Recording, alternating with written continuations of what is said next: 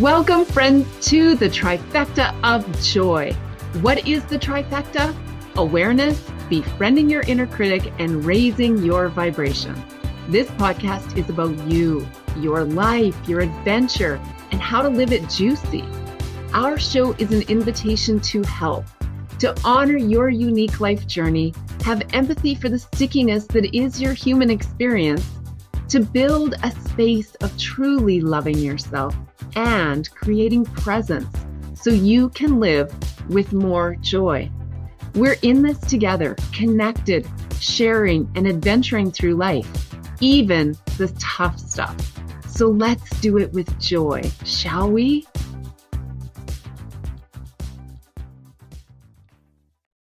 Welcome, my friends. I am so grateful to share my friend Sarah Willoughby with you. Sharing Sarah with you means so much to me because she's written a beautiful book called Infertility Saved My Life. And I know that title may sound a little bit unusual and maybe a little bit odd. But Sarah actually, I purchased the book and she very kindly mailed it to me. And it is a really beautiful and vulnerable story. Sarah is a transformational life coach, an infertility coach, a best-selling author. She's a speaker and also a Reiki practitioner and energy healer. And at the end of the day, she is so incredibly passionate about empowering people to heal and love themselves and achieve more to transform their lives. Sarah guides her clients to reconnect with themselves and find the answers that lie deep within. So you know, and I both know that Sarah is someone who needs to be here and with us. Welcome, Sarah. Hi, Tanya. Thanks for having me. I am so happy you are here. I am so happy to share you with our audience. Your story is really quite incredible. And with your permission, I would like to just read the beginning, the introduction. Absolutely. So the title of the introduction is Life Begins Right Now. Your soul has all the answers. You just need to be brave enough to listen. It's dated April 2009. I want to cuddle, Mummy. I know, Isaac. I want to cuddle you too, but it hurts Mummy too much. I'm sorry, darling.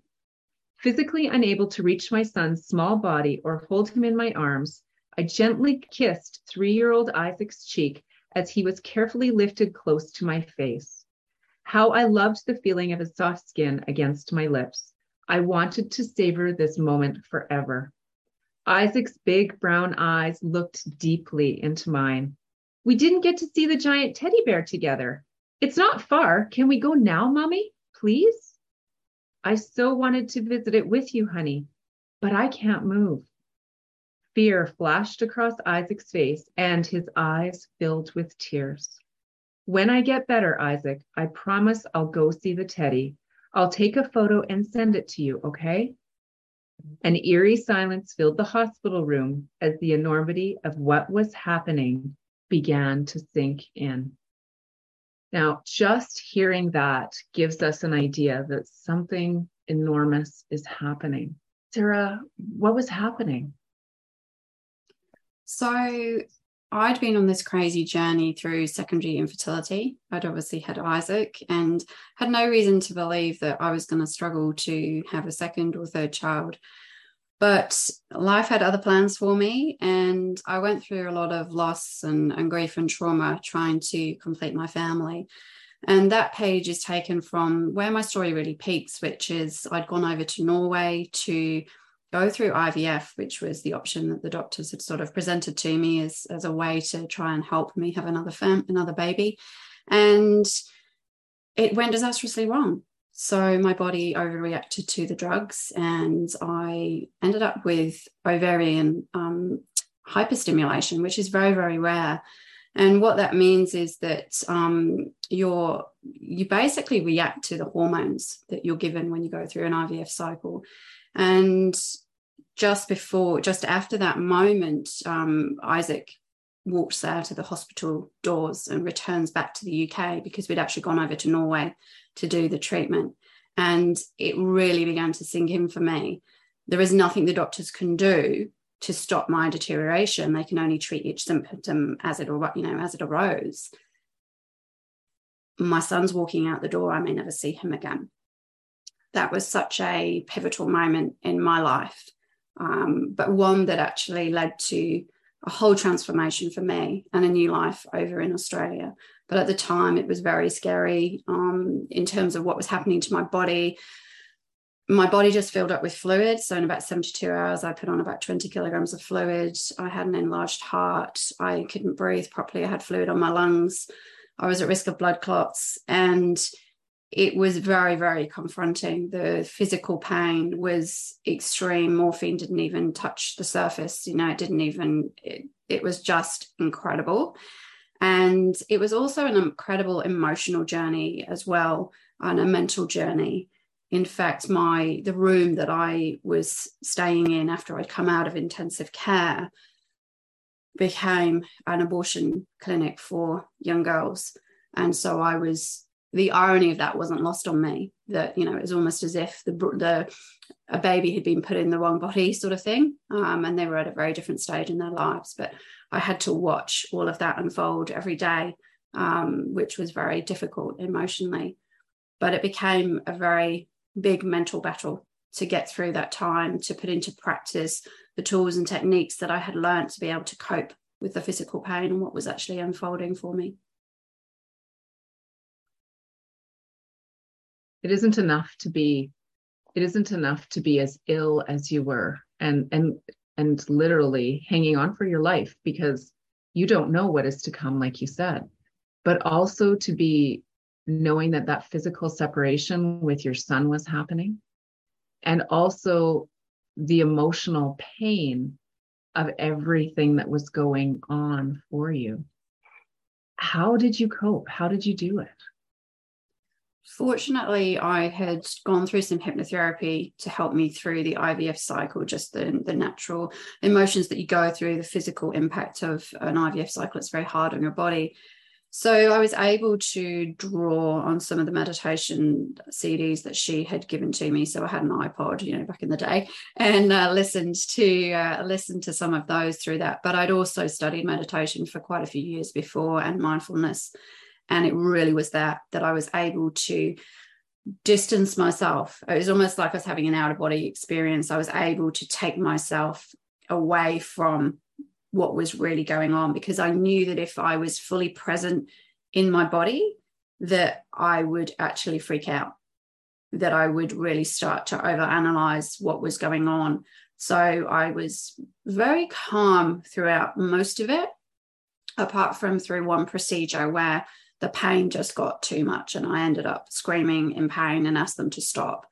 And I think that was the first time that they realized the enormity of how physically challenging this was for my body. Wow. How long were you in the hospital for? In the end, I was only in for about 10 days, but it was a very long 10 days. Once the process actually begins to reverse itself, if it does, it happens quite quickly. So as quickly as your body fills with fluid, once the process starts to reverse itself, then you just wee a lot, basically, and you just get all of that fluid out of you. Your kidneys start working again properly. And then the pain is relieved because you're not carrying all this pressure. You're not at risk of all these other things. So they did release me a little bit earlier than I think they'd planned, but that was because they had other people that needed my bed, that were really, really sick. And at that point, I was starting to recover. But I think the furthest I'd walked was down to see the teddy bear, which was not very far away. I'd gone in a wheelchair and then had a bit of a walk. And I would walk around my room because walking helped to release some of the fluid from your body. But I literally just walked around my room and that was it. And then I was presented with tomorrow you can go home. And, I hadn't even got dressed. I hadn't had a shower for, 10 days, none of that, wasn't eating properly. And they said, you can go back to the UK, which meant a flight, which meant, being very close to a toilet because I was just constantly weeing, which is not easy when you're doing a trip. Luckily, it wasn't too far away. But we'd gone to Norway in the first place to try and take some of the stress and pressure out of the IVF cycle, to try and have a holiday afterwards, to give my body a chance to to set itself up for success. And fortunately, we'd taken my mother-in-law over with us as well. And she was able then to take my son back to the UK when it went disastrously wrong. So that was very, very hard. That was the longest time that I'd been separated from him. And he was still too young to understand what was happening fully, but did understand on another level. And that played out for him when we went back to the UK, and he had a phobia of not going, not wanting to go outside. So not wanting to go outside. Yeah, that was how it manifested for him.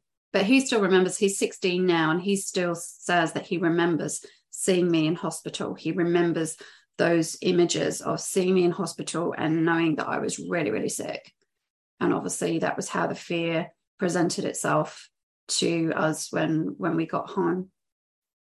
Well, and I think, it's important not to minimize that you said it was only 10 days.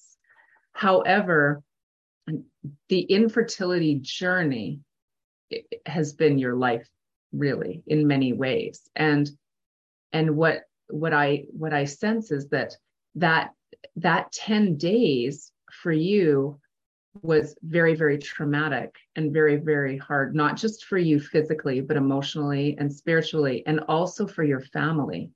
And so I sit here and I see your beautiful book, and Infertility Saved My Life, Healing PCOS from the Inside Out. And I know that you are passionate about this. So why did you decide this book needed to be written? What message are you passionate about sharing? My main motivation is just to break the silence surrounding infertility. There is so much silence and stigma and shame. It's a journey that I went on behind closed doors. I felt very isolated. I felt guilty that I was experiencing the emotions that I was experiencing because I'd already been blessed with a child. And some people are doing this without having any hope that their body can carry a healthy baby to term. So I really just want to shine a light on that. It's something that impacts so many people globally, yet it's something that we just do not talk about. And that really does need to change. And particularly with COVID and IVF cycles being cancelled and people just feeling like they'd lost hope of that happening for them. Time is so precious. And I really just want to be there to be a voice for those people who are unable to use theirs and say, I see you, I hear you, I understand what you're going through. All your emotions are valid.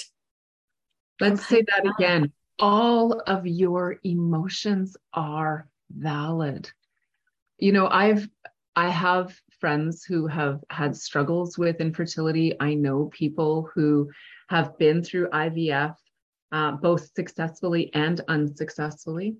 And you talk about that stigma. And I think it takes a certain level of courage to even tell people that you're going through IVF, because you are getting your own hopes up and you're getting the hopes of others up. And then there's also an element of judgment that may or may not come with that as well. Did you feel experiences around judgment around any of this?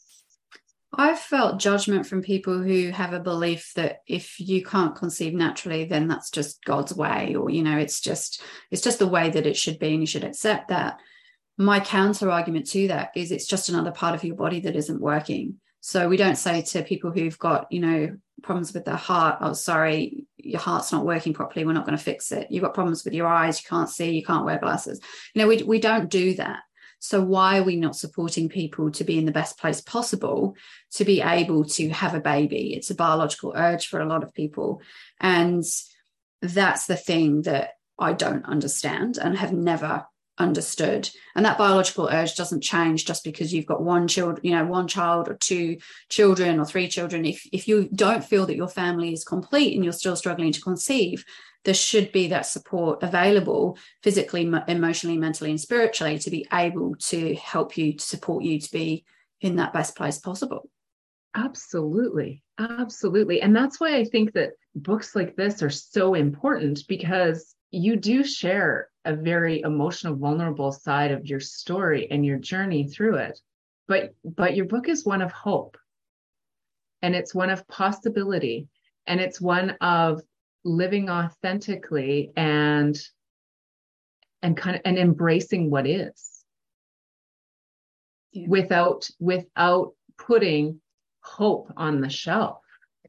And so, what message do you have to women who are listening, or men, families, people who are listening, who are in this space of infertility and struggle?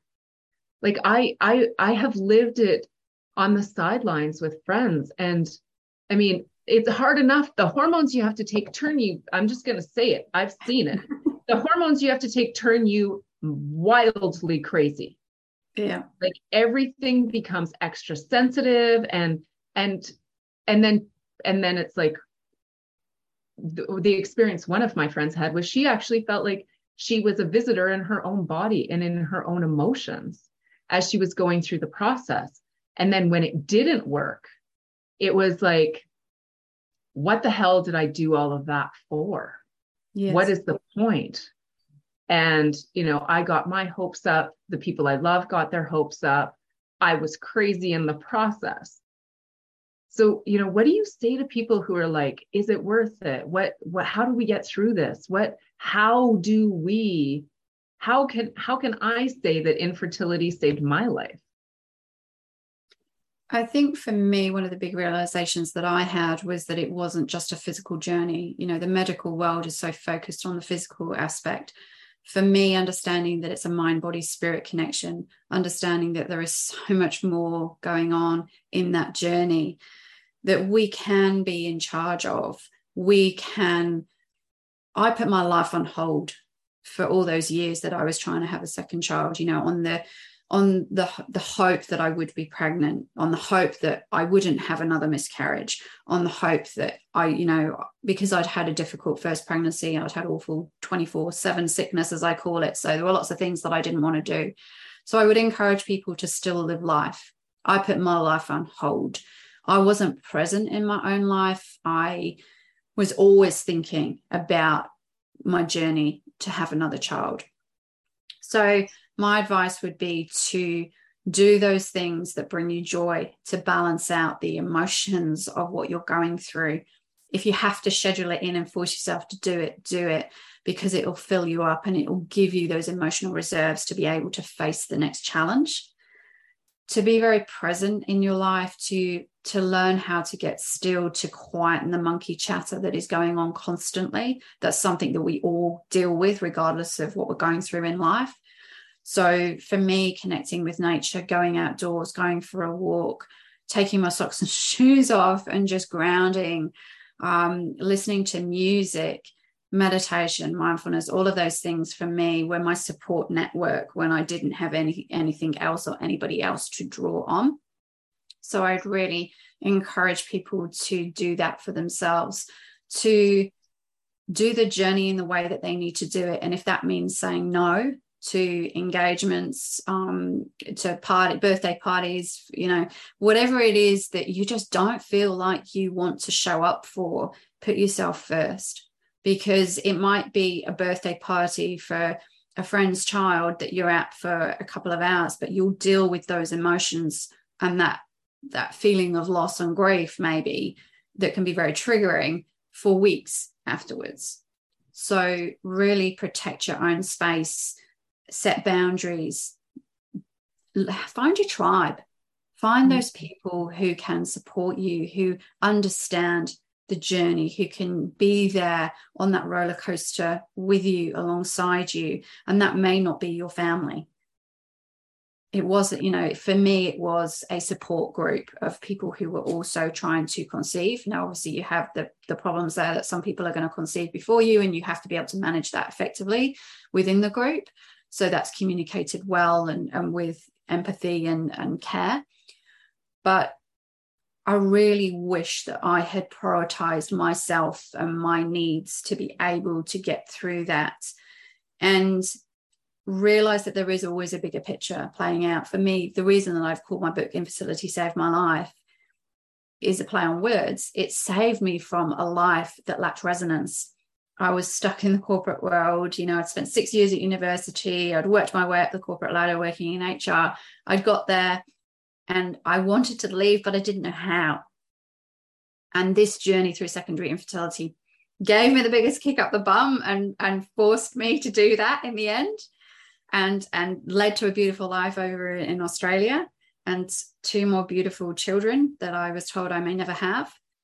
So there is always more going on than we can see. We can only see that one piece of the jigsaw puzzle at any one time. The universe, spirit, God, whatever you believe in, whatever you want to call it, can see the whole picture. And we just get shown one piece at a time.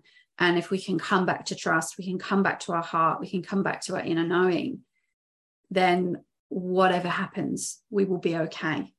We will find that strength from within to get through that. It is that inner knowing and that inner trust. And, in some ways it's interesting because as you're talking, it kind of breaks my heart that you shared that you struggled to be present in your life as you were going through it, because this was the preoccupation or the occupation in your mind all of the time. And then as you talk about finding your tribe, it's so important, right? Like there are people in your life that aren't going to understand, but you need to find the people that do. Yeah. And then that other piece of trust, right? Trust in yourself that whatever puzzle piece is in front of you has a purpose. And also that there is a bigger picture. Now, I know that you're a very spiritual person. And so in that realm of spirituality, how did you build that ability to step into that trust more and more and more in the difficulties you were in? For me, I was blessed that I had seen my little girl. I'd seen my baby in my dreams and in meditations, and I could feel her so close to me that I knew that she was there. And I knew that regardless of all the medical odds against me and what everybody else was saying, and the fact that I'd had, one miscarriage and then I'd lost twins just before I came out to Australia, I'd had this deep knowing that there was at least one more baby for me.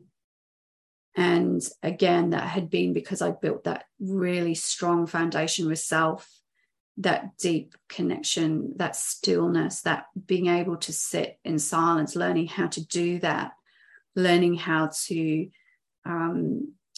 just let the thoughts, quieten, and trying to get those space between our thoughts bigger than all the mental chatter that was going on. That really did. Meditation saved my life. It really did. I will get on the meditation soapbox, until I die, because I really want people to try to explore that. And it doesn't have to be sitting for 30 minutes every day. It can be just 2 minutes, just focusing on your breath, where you feel it in your body, and just having those moments of peace and stillness, because there's just so much craziness going on through that journey.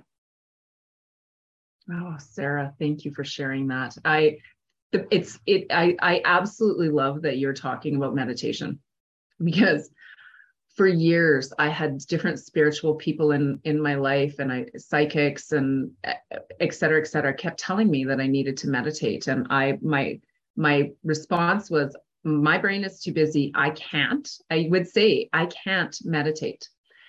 And then I realized, and it was like a light bulb. It was like, I realized that I believed that I had to be perfect at meditating. And reality is that all that meditation is presence and breathing, and letting the thoughts flow in and letting them flow away. And that can be, like you said, for 2 minutes, or it can be for 20 minutes, or it can be for 2 hours. But it really just starts with making that choice in the moment. And so one of the things that I tell people, and this is something that I personally do, probably overshare, but that's Tanya Gill, she overshares. Like when you go to the bathroom and you sit down, like breathe. Actually pay attention to your breathing while you go to the bathroom, and then just sit there for an extra minute and breathe. It is unbelievable how grounding a couple of minutes can be, especially to what you referred to as the monkey mind. The monkey mind can take us down all kinds of dark roads and all kinds of dark holes and into all kinds of dark places that actually we don't really want to be in and where we don't belong. And so it's that space of like opening and allowing. And so, I just really hope our listeners are hearing you say, listen, like some of the darkness that I stepped through is a result of simply breathing. Yeah. And I just want to put some context around that. You explain it so beautifully. Using a toilet? It's beautiful. Dr. Joe Dispenza shares that we have between 60 to 70,000 thoughts a day. 90% of those are repeated from the day before, and 80% of those are negative. When you put those statistics out there, it makes you realize that we've just got the same stuff just regurgitating in our mind over and over and over again. And most of it is negative and most of it is repeated. No wonder we're exhausted, right? Share those stats one more time for our listeners. So between 60 and 70,000 thoughts a day. Yeah. 90% of those are repeated from the day before, and 80% of those thoughts are negative.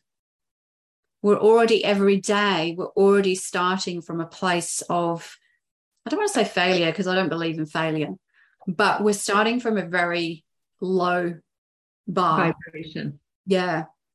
And when we realize that, and when we realize that what's going on in our mind is not often the truth, it's just a thought.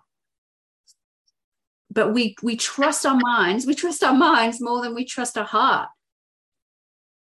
And actually, oh man, we could run with this forever because, the language that we use within ourselves, we often say, the way you talk to yourself is never the way you'd actually speak to a friend, right? So, that you are saying that 80% of the 90% from the day before is negative. Yeah. It really is like, if we think of everything in the world being energy, vibrationally, starting your day about talking or thinking about what you don't want, right? And what you can't do and how things won't work out. How does that set someone up for success, right? So it's really paying attention, having the awareness of those thoughts and being conscious in, if you want to spend the time figuring out where they come from, great. But if you don't even want to do that, it's like, wait a second, how's this serving me? And what is the counter to that is probably a lot more grounded in the truth? Yeah, absolutely. Right? And it's so, in the same way that you go to the gym to get fit, this is a muscle that we can practice, we can use, we can train every day. And we won't always get it right. I've been meditating for years and I have some shocking meditations sometimes, but it doesn't mean that I don't go back and try again the next day. It just means that I sit with that without judgment, because placing judgment on top of disappointment doesn't help anything. And I have another go. Tomorrow's a new day. It is practice. Everything is a practice. And the good news is that our bodies actually breathe automatically. So all you're doing is taking something that's already automatic for us and being a little more intentional around it because you're paying a little more attention to it. Right? Absolutely. And there's so much power in that. Now, Sarah, I know our listeners are going to be like, I need more of Sarah. I need more of Sarah. How do I get more of Sarah? How do people get more of Sarah? I love that question. So people can connect with me through my website, which is sarahwilloughby.com.au. I'm also on LinkedIn, Sarah Willoughby 2019, Facebook and Instagram, Sarah Willoughby Australia. So basically just search my name and you will find me. I love connecting with people. So please reach out, say hi. Reach out, say hi, and get your hands on her book. Where can they access your book, my friend? They can go to my website, so sarahwilloughby.com.au /Infertility Saved My Life. There's a page for my book, and you can order one of those. I will sign you a copy and send it off around the world. And I really hope that my book reaches those people that need it. Thank you so much, my friend, for sharing just a tiny piece of your beautiful story and inspiring our listeners. Infertility is a heartbreaking challenge for a lot of people. And with it comes a lot of emotion, a lot of physical, emotional, and spiritual struggle. And you provide some light in some of that darkness for those people. And also for those of us who have not had that struggle, but have people in our lives who have had that struggle. That's what I appreciate about it, is that, well, infertility has not been a challenge for me, and I don't have a uterus, and it will not be. I also recognize that, this is something that doesn't just affect our friends, it affects our family, it affects our colleagues. And a lot of those people suffer in silence. And so this opens a door for a different kind of conversation. And the more we talk about it and the more we invite those conversations, the healthier we will all be. And that's how we create the light. So, you're a light maker. You're a light maker for the hearts and souls of people who have, potentially started to or lost hope. So thank you, my friend. Do you have a closing piece of advice that you would give to someone who is in the throes of the challenge that is infertility? What is the one piece of advice that you would tell a woman who is struggling? Be kind to yourself.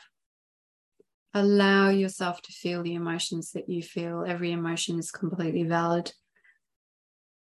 Don't try to dismiss how you're thinking and feeling.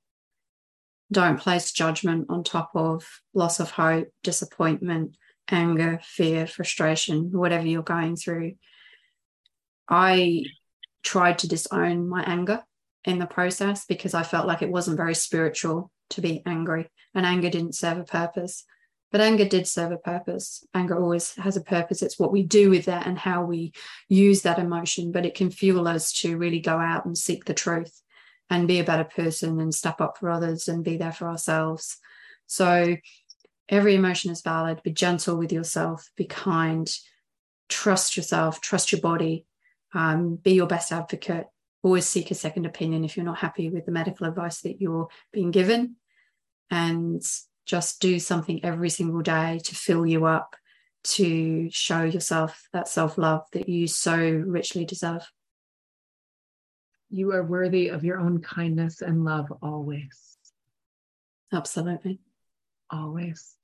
Thank you so much, Sarah. I know that our listeners are going to be so grateful for this podcast and for getting to know you and have you in their lives. Our listeners, sarahwilloughby.com.au. I will have all of the information in the show notes, but please, my friend, if this is a struggle for you, if this is a challenge for you, heed Sarah's loving words and be gentle on yourself. Until next time, with all of the love, thank you for being here. Mwah. Thank you for listening, my friend. We are deeply grateful you chose to be here. I trust that this has invited you, even if in some small way, to deepen your awareness, befriend your inner critic, and raise your vibration. Please follow us, leave a review, and share this podcast with a friend. If you have any ideas or feedback, please reach out. From the bottom of my heart, thank you. You are loved.